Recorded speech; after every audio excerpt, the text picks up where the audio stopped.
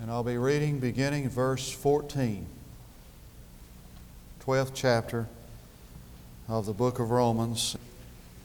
Bless those who persecute you. Bless and curse not. Rejoice with those who rejoice, and weep with those who weep.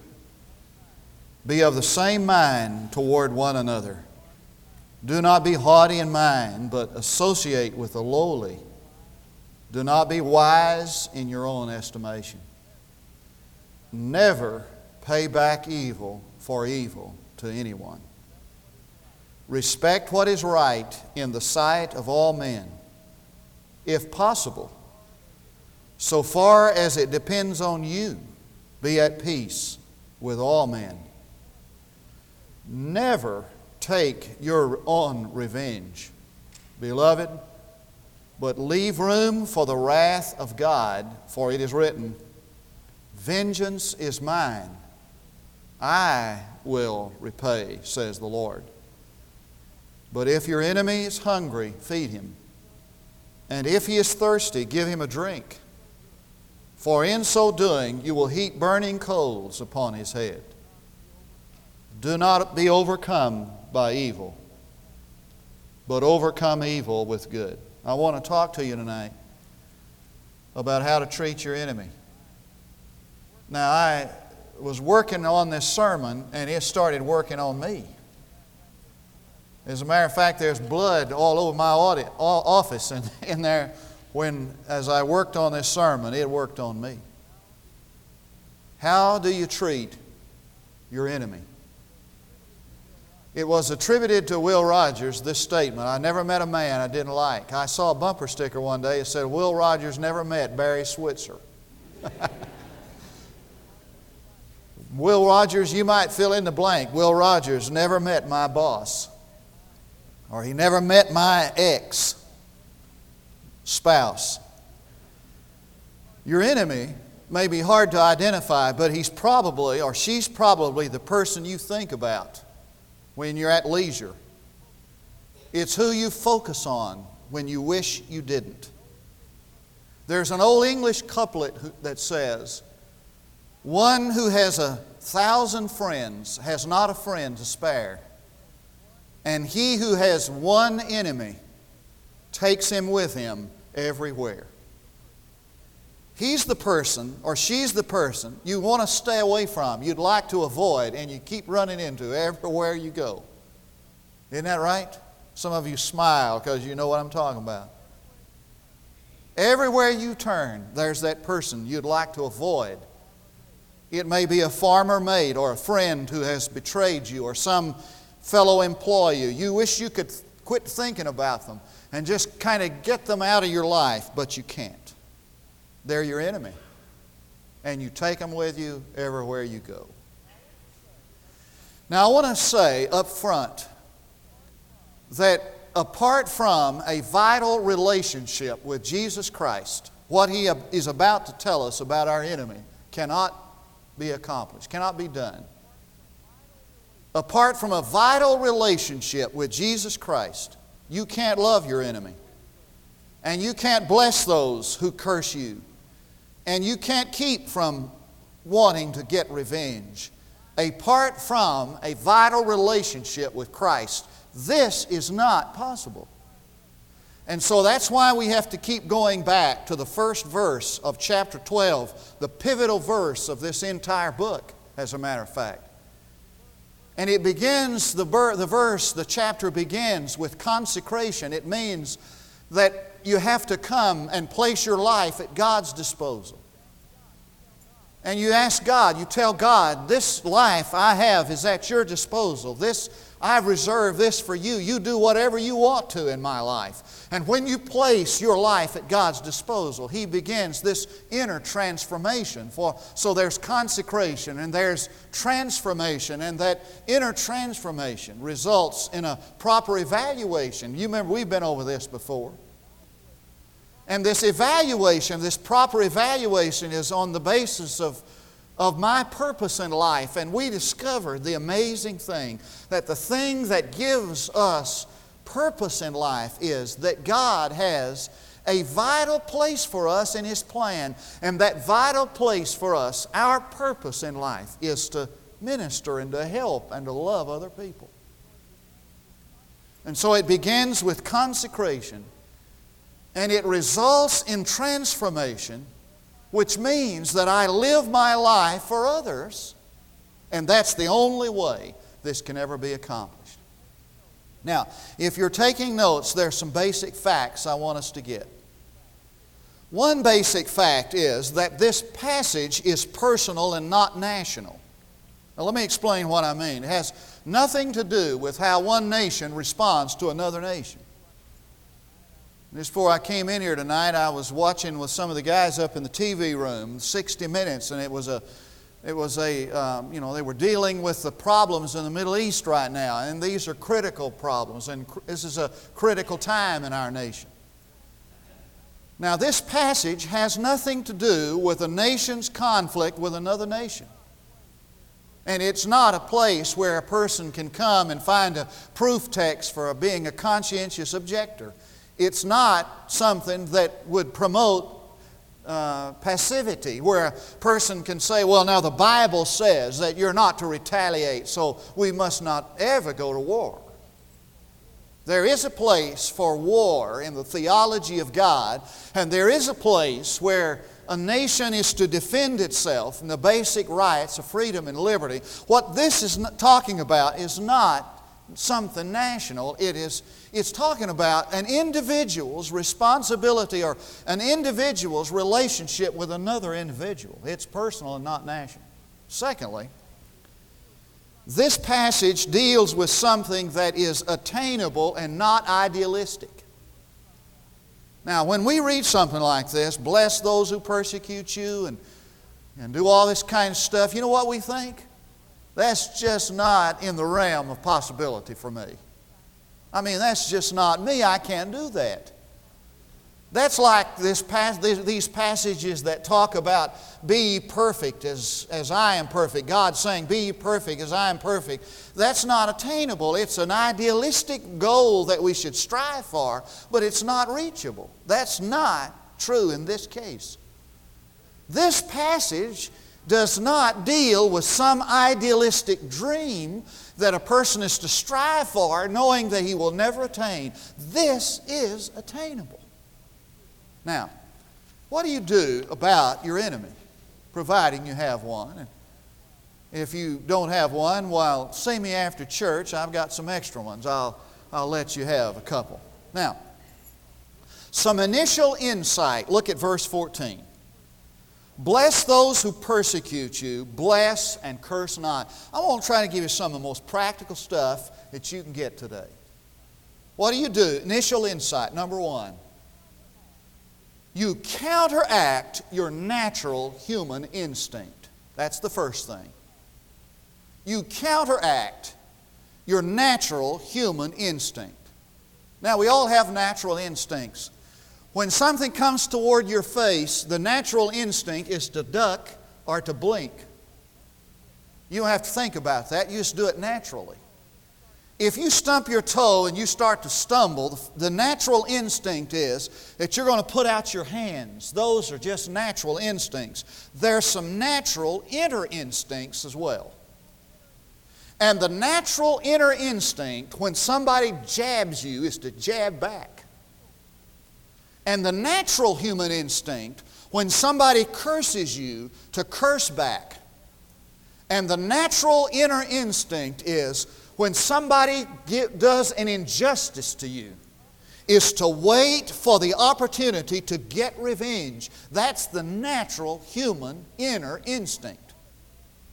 And what Paul is saying is this. Now, if you've placed your life at the disposal of God and you have a vital relationship with Jesus Christ, you have the resource to counteract that natural human instinct. And this is the unnatural, unique, supernatural response: to bless those who persecute you. Now, the word bless there is an interesting word. It's the word eulogetes, and it means to speak well of. We get our word eulogy from the word. Now watch this. When somebody says something about me, my natural instinct is to reply in kind. The unnatural, supernatural instinct should be to speak well of them. Now, you're not going to hear me say tonight, this is easy. I'm not going to do that. And I'm not going to try to come up front and imply that it is. It is not easy.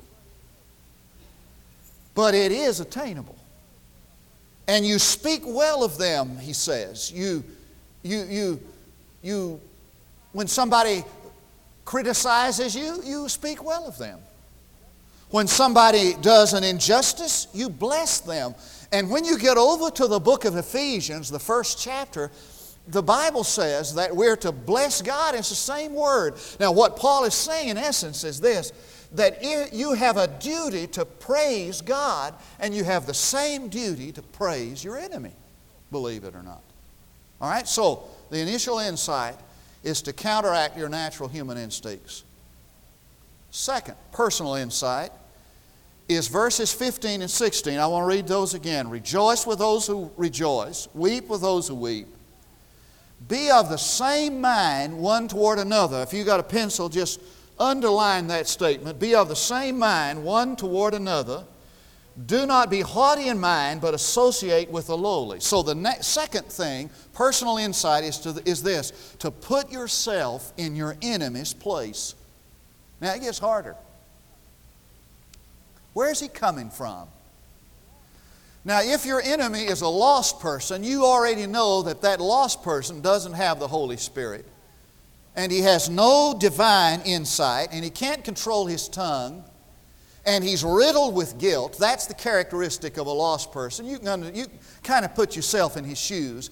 If he is a carnal Christian, your enemy, he has the same characteristic as a lost person. The Bible teaches that plainly.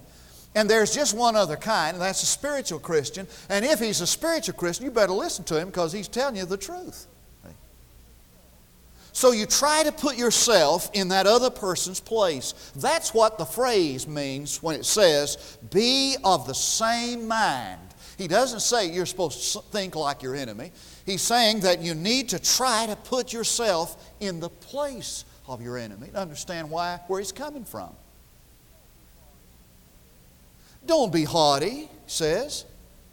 Some of the best lessons you'll ever learn about yourself will come from your enemy. Try to put yourself in your shoes, for if you don't, you'll be defensive of your rights. I heard a guy tell an interesting thing. He said that he went on a weekend religious retreat, and these people had this weekend of Bible study and in a large hotel in a big city. And he said they got this special arrangement, and they got this meeting room for free, and they met in this hotel, and they met in this meeting room, and they found out that across the street the food was better and cheaper. So he said they went to their meetings in this meeting room in this hotel, and they all went across the street to eat in another hotel. And he said one day this guy came in, the manager of the hotel, he was just furious. He said, I made this room available to you people, and you go across the street to eat? And just really worked them over. And he said, I expected the guy who was in charge of the retreat just to, be defensive. He said, when he finished, the guy said, you're exactly right. You just pointed out a blind spot in me I'd never realized. You're right. And he said, I want to apologize to you right here in front of these people. And he said, you just be assured that we'll take the rest of our meals in this hotel. He said the guy was totally disarmed. Never had anybody respond like that. All right, number 3 is a relational insight. Now look at verses 17 and 18. Look at it with me. Never, and that's the most important word in that verse. Look at that, never. Can you underline that and put a little asterisk by it? Never pay back evil for evil. Respect what is right in the sight of all men. Now I need you to understand what that word respect means. It means, it's a Greek word that means to foresee, to take thought of, or to have regard for. to foresee, to take thought of, or to have regard for. So he says, never repay evil for evil, but have regard for that which is right. Now, what do we focus on when we have an enemy? Let me tell you what we focus on. We focus on the action of the enemy. That's what we think about. Do you know what that person did or said? And what we focus on and we analyze is the behavior of our enemy.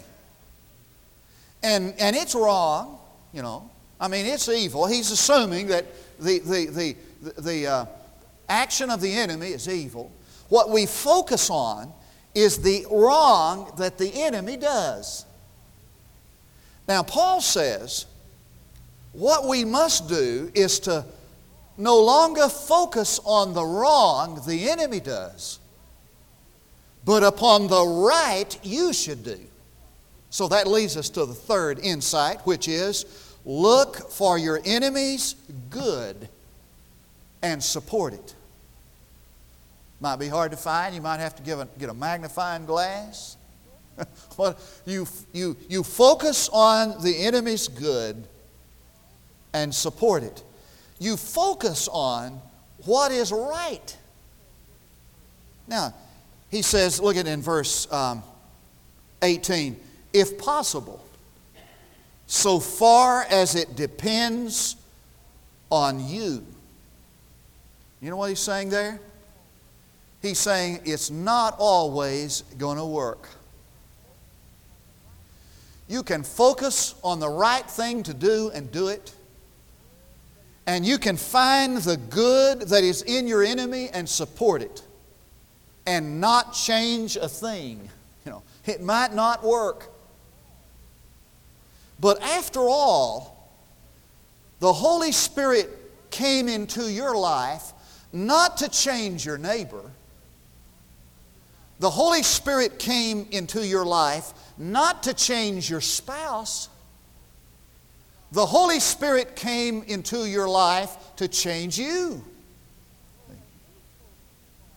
So that you focus on what the Holy Spirit wants you to do with regard to the right, and as far as it is possible for you, be at peace.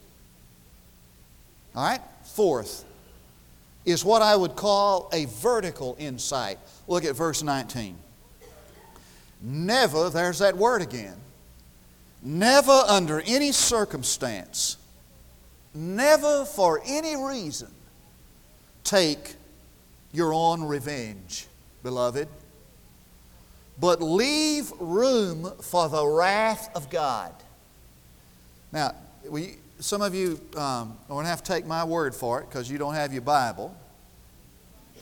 But does your Bible, does the phrase of God, is it not in italics? It is, isn't it?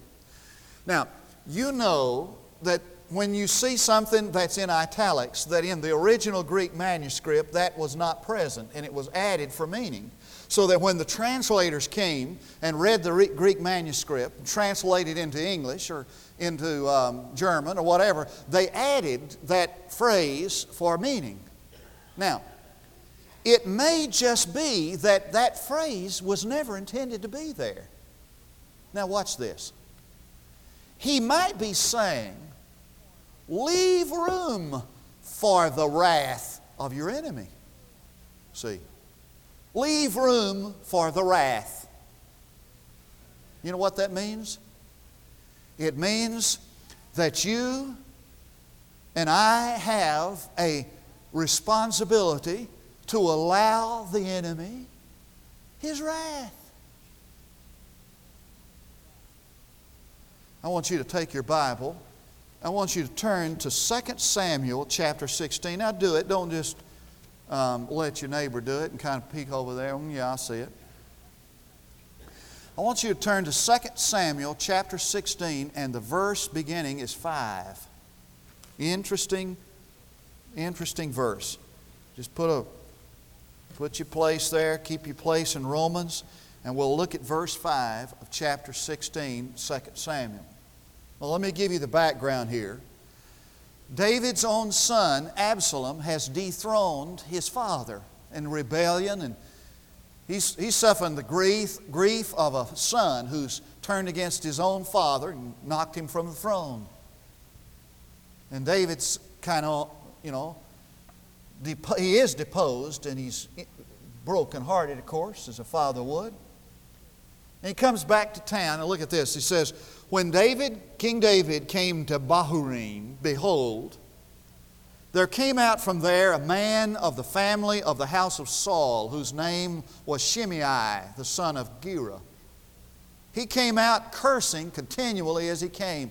Now here's a father whose son has turned against him and taken away his throne, and he comes back to town, and this guy comes out and cusses him out. I'm sure he was glad to get that news. He said, and he threw stones at David and at all the servants of King David, and all the people, all the people and all the mighty men were at his right hand and at his left. He had all these bodyguards, and this guy's cussing him out and throwing stones at him.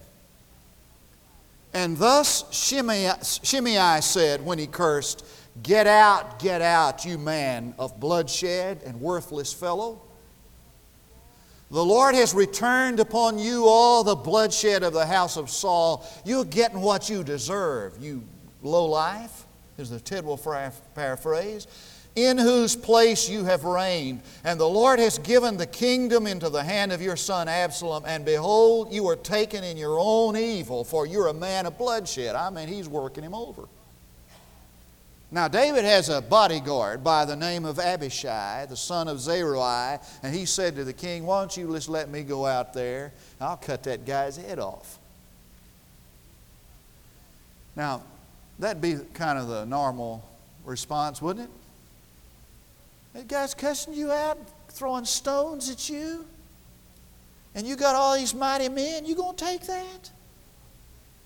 You just say the word, and I'll bring his head back and give it to you on a silver platter. And I have a feeling that David, who is just a whole lot like the rest of us, was thinking to himself, would I not like that? Now, I'm going to tell you how the rest of the story goes. It's going to shock you. He said, no, you let him alone. For if God has told him to say what he has said, then I need to hear it. And if he didn't tell him to say what he said, God will take care of it himself. You don't have to take revenge. Now you say, well, why isn't it that God isn't taking out some revenge on some of my enemies? Well, it's because you and I have been so busy trying to do it ourselves. All right, did I give you the insight on that? Leave the revenge with God. Come to the last practical insight, verse 20. Here's a kicker. Be sensitive to the needs of your enemy and meet them. Look at verse 20. Is that amazing or what? Verse 20 of chapter 12. We're back in Romans. If your enemy is hungry, feed him. If he's thirsty, give him a drink. He's thirsty, give him a drink of water. We'll do that, but we'll spit in it first. And you say, when you give him a drink and he's thirsty, and you give him food when he's hungry, what you do is that you bring to him an overwhelming sense of guilt. Listen to me, young people. The only way to destroy an enemy is to make him your friend. And the way you make him your friend is that you meet his need when he has a need. Now the application I call foundational formulas from verse 21. What not to do. Do not be overcome by evil. Love is always victorious. Be overcome with love. For God will honor a response of love. Now, I'm not talking about national defense. I'm talking about horizontal relationships. God will honor a response of love. What do? You conquer your enemy with love. Now I want you to turn to one last passage, and I'm going to read it through, and it'll be enough. It's all that we need to hear tonight. It's 1 Peter chapter 2, beginning at verse 19. 1 Peter chapter 2, verse 19.